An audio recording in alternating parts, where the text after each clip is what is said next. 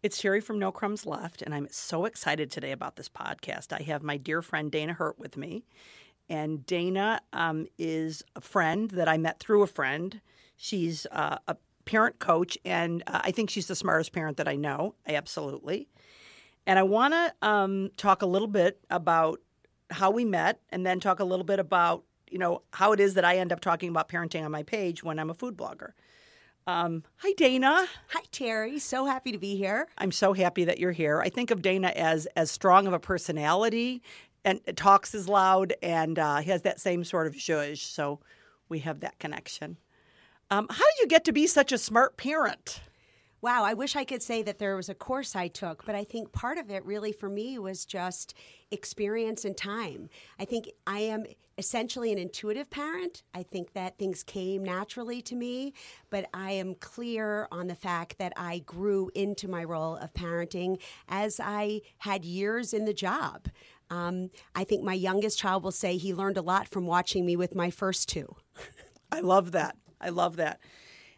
People wonder, how is it that I talk about parenting on my page? And, what it works out is that I'm a food blogger, but I end up sharing so much of my life because as I give little snippets on the stories, people say, oh, we want to know more about that, or how did Lucy turn out that way, or how is Patrick so great? So it's been fun just to organically share not only my parenting journey, but to share, my journey of having been a child and losing my parents, and all of that is something that is part of my heart, and I like to share that. We met about 10 or 11 years ago. I was going through a divorce, and a friend said, I want to fix you up with my friend Dana. She's also in a transition, and I think you guys would be great friends. And we met, and like from the get-go, I had a girl crush on you. I was just like, oh my God, she is so cool, and I really want to be her friend, but she seems super popular, and I'm not even sure I'm cool enough to be in the friend group. I mean, I'll tell you that. Like, quite honestly, that's how I felt. Just immediately so attracted to each other. One of the things I love about you is you're someone who I admire. You've been through a divorce, and I've seen the way you have always really put your kids first and not put your kids in the middle of anything. And I've been able to navigate that myself. I'm good friends with the father of my kids, and you are a person who really helped me with that. And I don't even know that I've told you that, but I saw the way you navigated things, and you're a person that I came to every time I wanted to even react from a certain place to say, what do I do here, Dana? What do I do here? And I'm not a person often really going to people and saying, what do I do here necessarily? When it comes to food, yes, but I just so trusted myself with you. It was like, Dana, I don't know what to do. And you'd be like, okay, you're going to do this and you're going to do that and you're going to do this. And you really helped train me. And I want to say I was a brilliant student because I have a really successful divorce, and I consider him my good friend, and we, spend time together and take some vacations, and we love and adore our children, and we've been able to put them first. So tell me a little bit about your journey with that, and, just tell me about that. Well, first of all, I want to back up to our meeting because I, too, was just so taken with you. I loved you're just so present and so authentic and so warm. And, shout out to Michelle. Thank you for the hookup. I don't think we're allowed to say hookup anymore in today's generation, but thank you for the setup. It was, I remember meeting you. I remember it's the first time we sat down, and we really were like instantly connected and talked very intimately about what was going on in our life. And they were really difficult moments for both of us. And I do remember your tuna fish. I will say that you brought tuna fish as like a welcome to the new friendship gift. And I think you had me at the tuna. So I was already yours. The tuna was enough. And then you were just this huge bonus. But I will say that it was very important to me to not have my divorce be what my experience was as a child of divorce. So I really had a blueprint of what not to do. And I think I shared that with you at the time. And you were just extraordinarily responsive about wanting to co-parent effectively, about wanting to protect this relationship that had been so important to you, and understanding the incredibly important role that your ex-husband, the father of your children, would have in their lives forever, and how much we as divorced people will go on to share our children's lives with these ex-partners. So I, too, am friends with my ex. my ex and his amazing new wife and I are going to be traveling with the kids this winter break together. And I'm so proud of that. I'm proud of the relationship we formed. I'm proud of what we model for our children. And I'm also excited to say this is what family looks like today. Like, we have a narrow construct of family. It's just not right. We all need to be able to embrace a really different way of thinking about family. And it includes ex-spouses and ex-in-laws and brothers and sisters-in-laws. And it includes new boyfriends and girlfriends. And the more love our children have in their lives, the better. I couldn't agree more. Stephen, has a partner, and his partner has come with us, for Christmas. And we all have a great time together. And it's just like more family, more love, more ways to open up. So I think it's like a choice. You can, for the rest of your life, complain about your ex and, people want to. And you can fight and you can put your kids in the middle. Or you can say, there's a whole new paradigm. It's completely a choice. And I'm going to make a decision how to do it. And you and I both know, how to do it the good way. So we feel good about that. Right. Well, I remember someone said to me, you can take poison the rest of your life and wait for it to kill your enemies. So I made a choice to say I can have every event that I share with my ex-husband to have that little tinge of sadness or regret or whatever. Or I can say, this is the father of my children. Together we made the three most magnificent people who are the greatest joy in my life. And I want to have nothing but happiness in those moments. Right. I love that. Tell me a little bit about your parenting philosophy.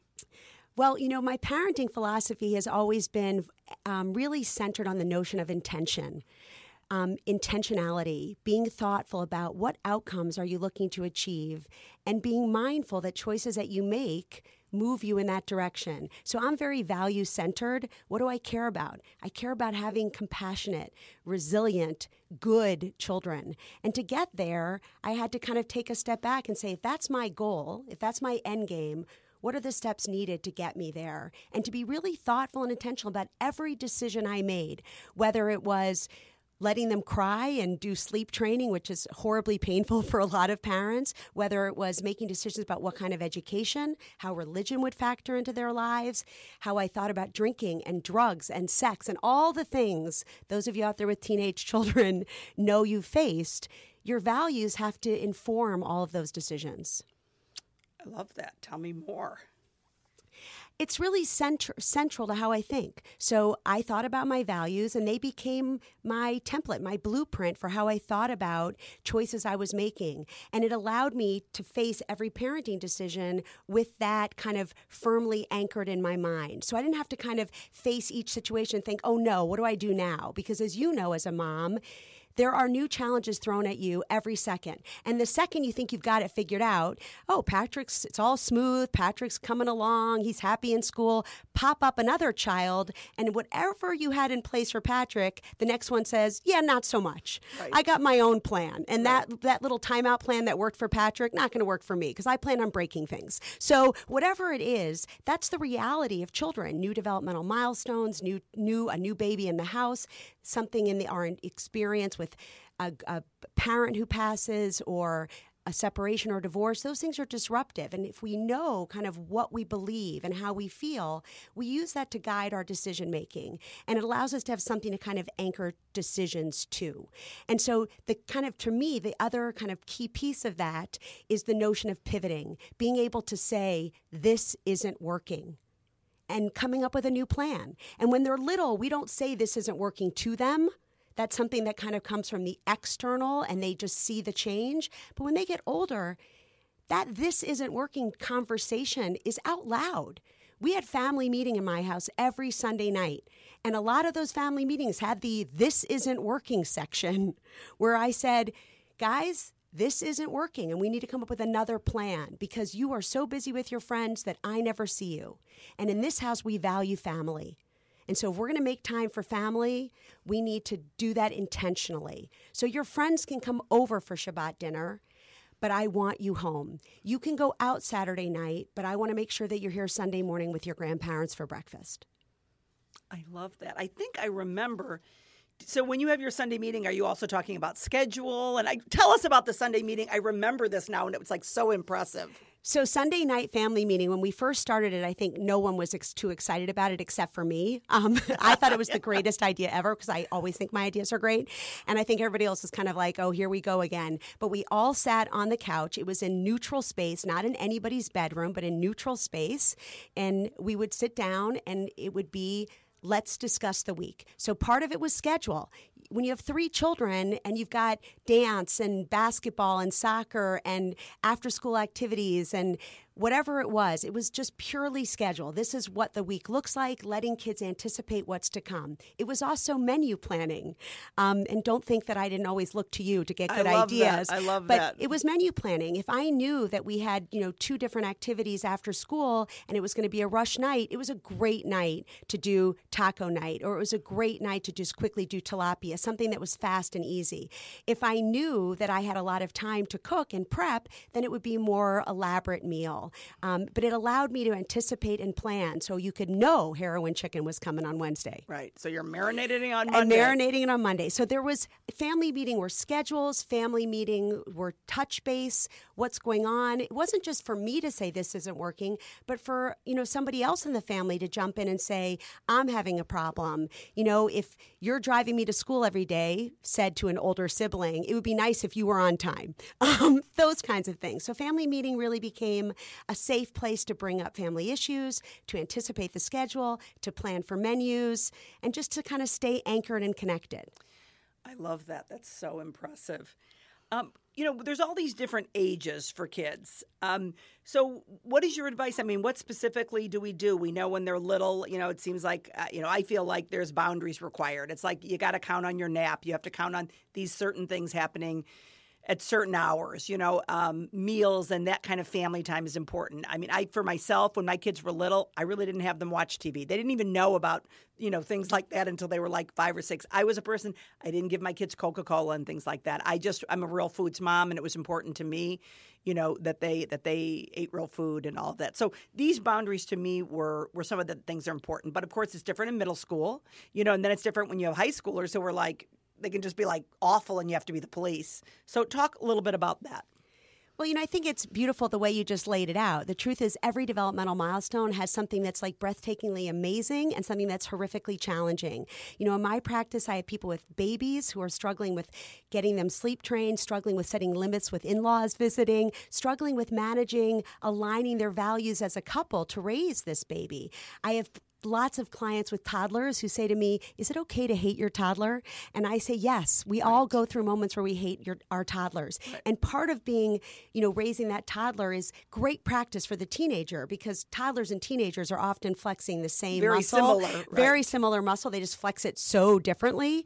But the truth is that every phase, I think, has unique challenges. And that's kind of, to me, what's fun about parenting. So there's opportunity. But if you're anchored in your values, if you know what you care deeply about, it allows you to navigate all of those things. So when they're toddlers, I agree, there's much more about routine, being able to predict, helping kids navigate transitions because they know what to expect.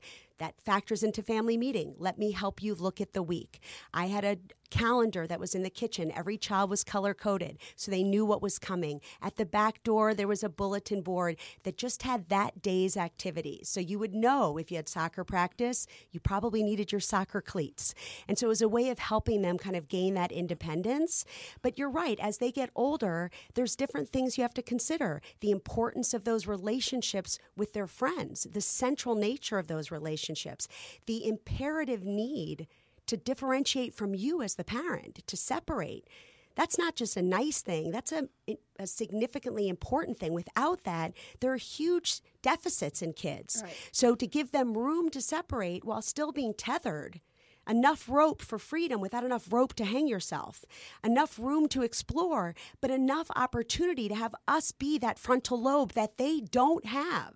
Right. To help them anticipate consequences. And so our role with them changes and changes and changes. And now I have 3 adult children. You have 2 adult children. It's a whole new world. It's a whole new world. And I mean, it's exciting. Unbelievable. Yes, I mean, there's exciting. nothing greater than this.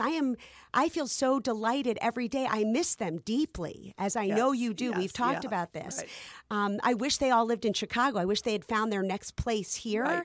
But I'm also so proud of them and so grateful for the people they've become and so in awe of who they've become and the journey that they're on. It's exciting. I mean, the letting go is, well, that's a whole nother brutal. Podcast. It's brutal. But the thing is that watching them, walk into their adult life, seeing how they navigate, seeing my kids live 5 minutes apart. Lucy's the other day over at Patrick's, getting him clothes, doing whatever. I saw Patrick was helping her cook. Even though he's totally raw, he's helping her plan a menu for her girlfriend. Loved it. Totally. So that's exciting. And their father lives about 2 hours away. So they all get to have a lot of family time. And that makes me infinitely, really, really happy. But of course, there's the missing them. So let's bring it back to middle school. There's a whole set of challenges. I mean, one of the things about middle school that I loved was we had a teacher who basically said, in 4th grade, your child needs to have independence. They should start taking the bus by themselves. They should start taking the train.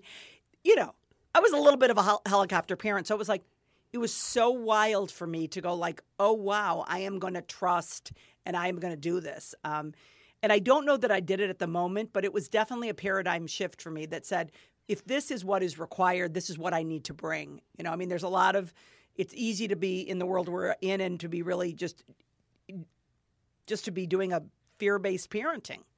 But I really did give my kids a lot of freedom. And in middle school, I let them go off to the Cubs game by themselves. They went, with themselves and with another friend and things like that. But I took that as an invitation to give my kids freedom, and I'm glad that I did. Middle school, listen, any transition is really relevant and resonant for parents. I know that for me, when I was getting divorced, I felt really overwhelmed and I felt like I was drowning.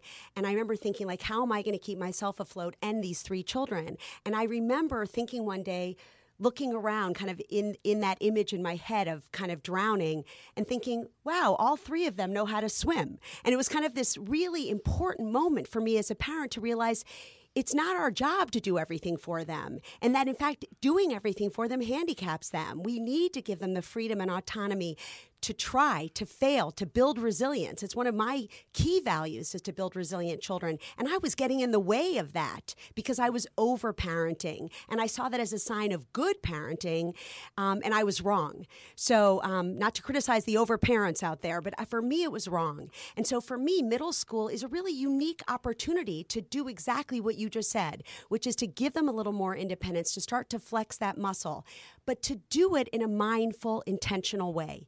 So they don't magically turn 12 or 13 or 14 and all of a sudden have the wherewithal to navigate the city. You need to teach them. You need to show them how to be on the CTA. You need to teach them how to use the Ventra card. You need to give them experiences, and you need to help them anticipate consequences. And this goes back to what I said about the brain. Neurologically, the more and more we learn about neuroscience, the more it says that the adolescent brain doesn't fully develop until 26, 27, 28. We used to think it was much earlier. Well, we know that now, so that means there is no frontal lobe development. They can't anticipate consequences. They don't have metacognition. They don't have the ability to have brilliant executive functioning. So how do you help them anticipate that? If the train stops, been on the Brown line lately, if the train stops, what do?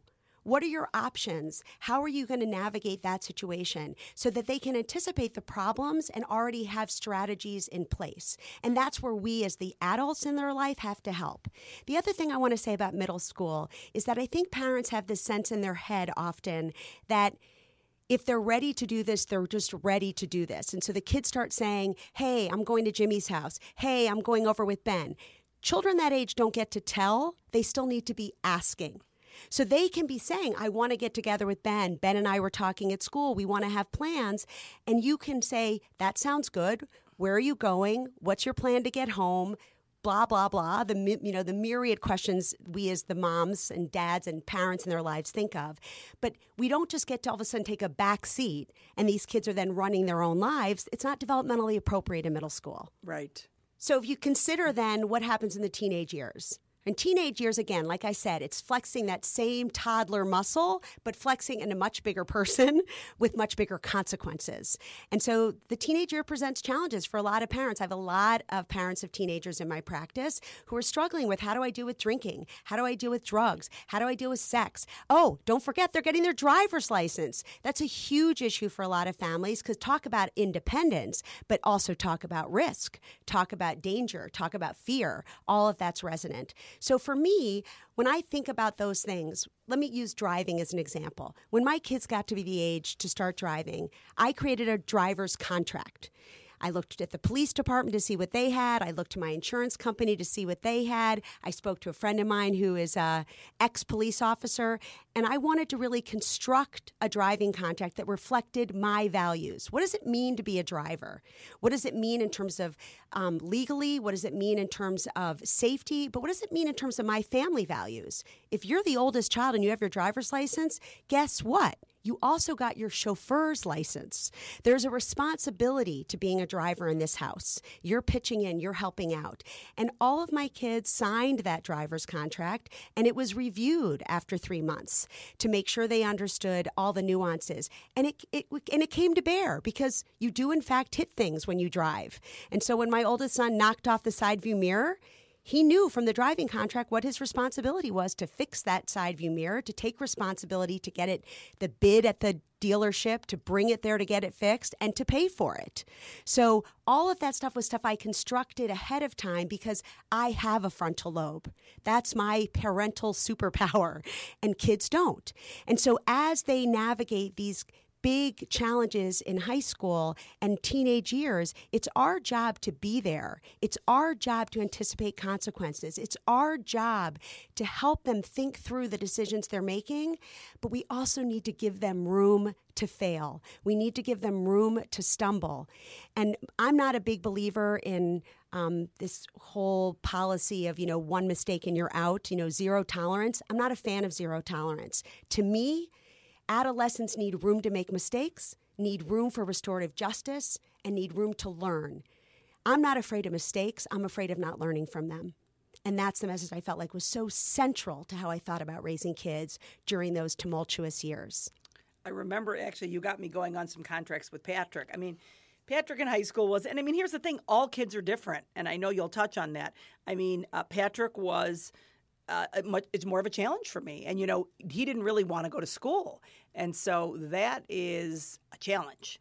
And definitely you helped me institute the contract in our house, which I love.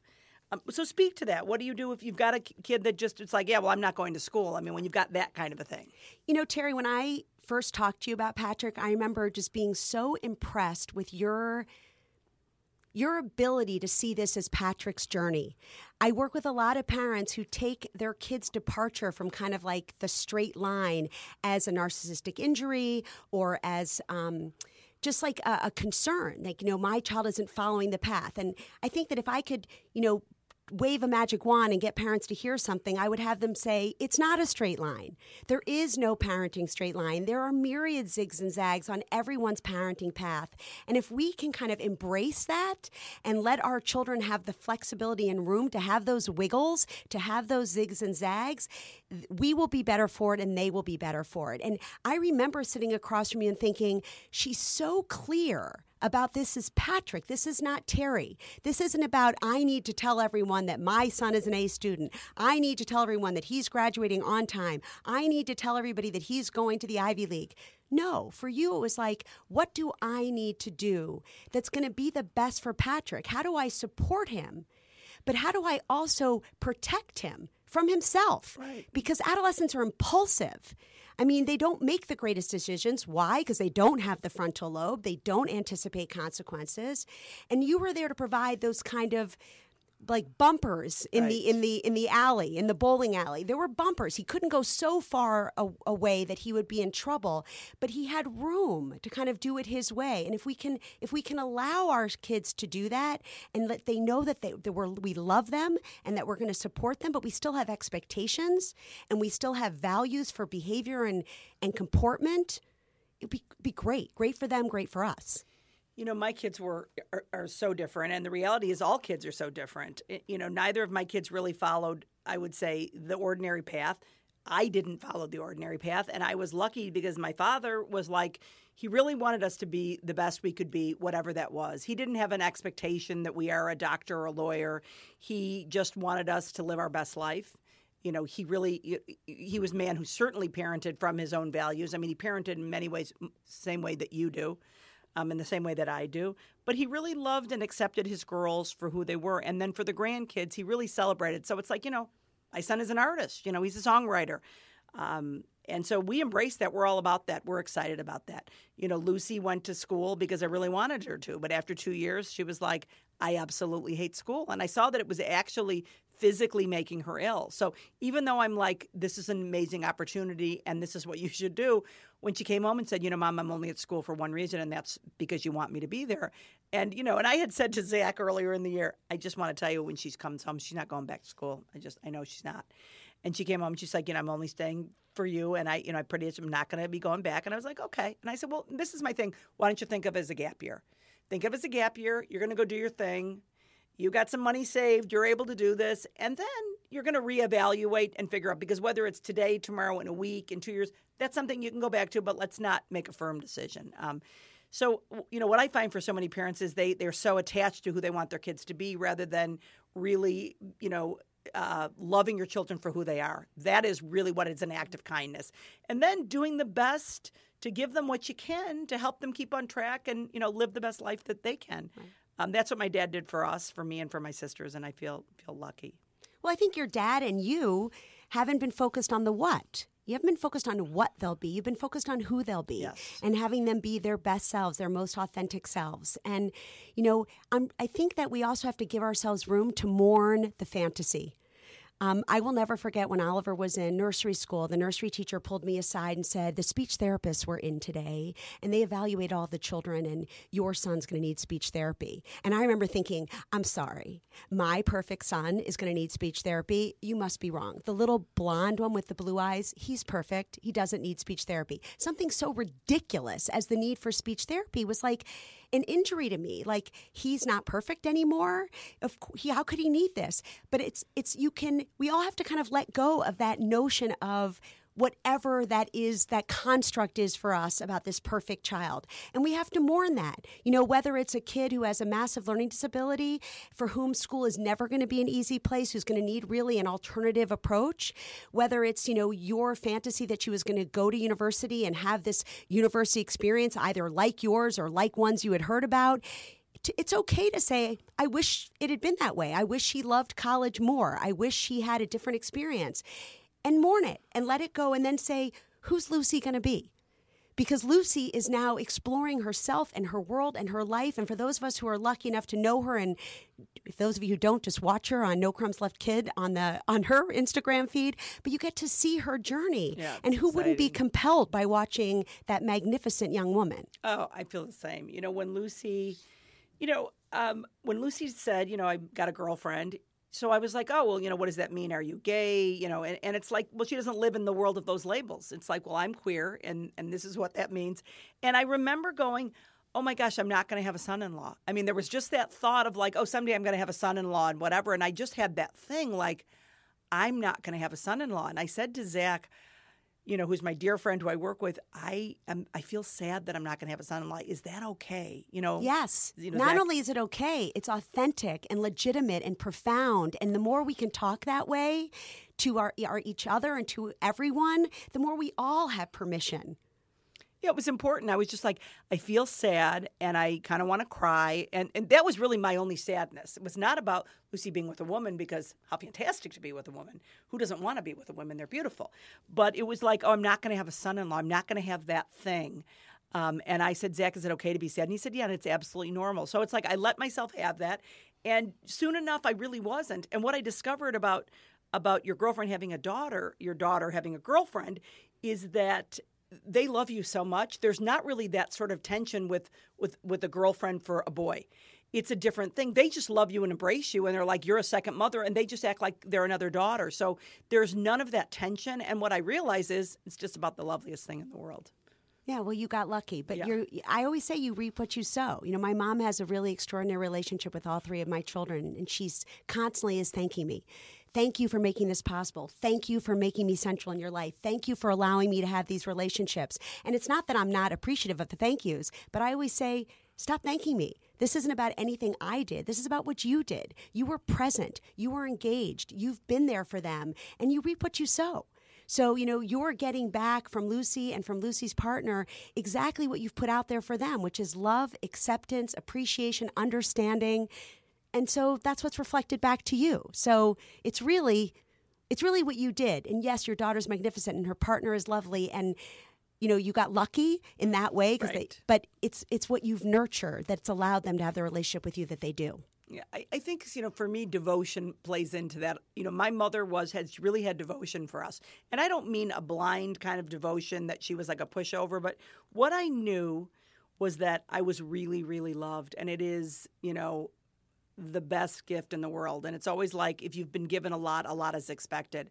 I was given so much love, acceptance, and understanding. So really, for me, I want to put that back out into the world. And so, people often say, well, what did you do to have these great kids? A lot of people have great kids. But the one thing I know for sure is I loved my kids a lot. That's what I can say about my parenting is that I absolutely am devoted to my kids. I love them. And also, I've had to also let go and be like roots and wings. And my dad always taught us that it's like roots and wings. So it's like I know, that I'm the roots, and it's like I'm excited to see them soar. And, once you say, well, I have to do that, I mean, when you get to the process of like it's the last day and they're going out the door, it's horrifying. It is the worst thing in the world. And it's like the fear in anticipation. And then what you find is that it's okay. And then you look for your new chapters and you look for your new tomorrows, because the best way that I can love my kids is have a full, wonderful life. Patrick will be like, gosh, every time I call you, you're not available. I mean, you've got this, you've got that. He's like a little bit stunned that I'm not, But that's part of what we need to do, and they need to do that also. And we always prioritize like you guys do, and we make that time for family. And, with my kids on the West Coast and 3 of the family members out there, you got to find new ways to gather and new ways to make it happen because, my parents are gone. That house we celebrated is gone. So it's like we have to create new tomorrows. 100%. And new traditions. I mean, I think it's really important for families to have traditions. I wrote a blog about it. My brother-in-law, on Christmas every year, they're Jewish. They don't celebrate Christmas. They go to a 7-Eleven, some kind of convenience store, and all 3 children get to pick one drink and one food of their choice. And they call it some crazy, multi-worded thing like the Hirt family annual before Christmas, go to the convenience store and buy crap, whatever it is. And this is this ridiculous acronym, but it's their family tradition, and it's something special that their family does. And traditions can be funny and warm and special and crazy and whatever, but it's a way that you get to be your family. And I think about how hard it was for me to launch my children because they're so central to who I am, how I define myself, how I think about myself. But I appreciate from having clients with children who can't be launched for whatever developmental reasons or are not able to be ready to go and leave their home and who will maybe always need special care and a different kind of environment, how painful it is that they can't launch. And so I feel fundamentally grateful that we were in a position to launch. So as sad as I am to see them go, I'm so grateful that they are able to be launched and ready to go explore their world and to redefine success. Right. Because you have to stumble a lot and you learn from all of those moments. And so it's an interesting opportunity for our children. And it's an exciting time to be the mom of grown children. And I feel really fundamentally grateful every day for them. Yeah, I love that. Well, so much of it really is about gratitude. And so much about joy in life is about bringing it back to gratitude. Tell me about the Eli Talk you did. And what is an Eli Talk? What is an Eli Talk? Well, Eli Talks are really an opportunity to talk about a kind of a central Jewish idea. And it's like a Jewish TED Talk. It's really centered on something that is going to enliven a conversation in the Jewish world about whatever topic. And for me, my topic was intentional parenting. So my Eli Talk was filmed in Detroit in June in front of a live audience.